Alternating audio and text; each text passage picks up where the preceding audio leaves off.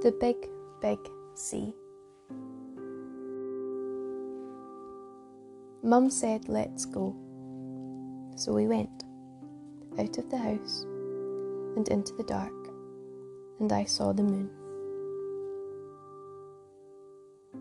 We went over the field and under the fence, and I saw the sea in the moonlight waiting for me. And I ran, and Mum ran. We ran and ran, straight through the puddles and out to the sea. I went right into the shiny bit.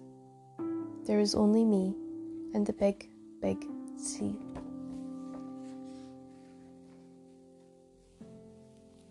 I splashed, and I laughed, and Mum came after me, and we paddled out deep into the water.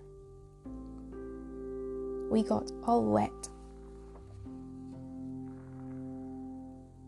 Then we walked a bit more by the edge of the sea, and our feet made big holes in the sand. Far, far away, right round the bay, were the town and the lights and the mountains. We felt very small, Mum and me.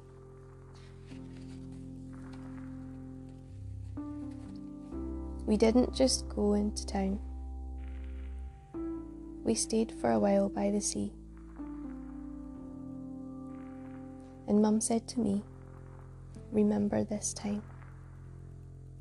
It's the way life should be."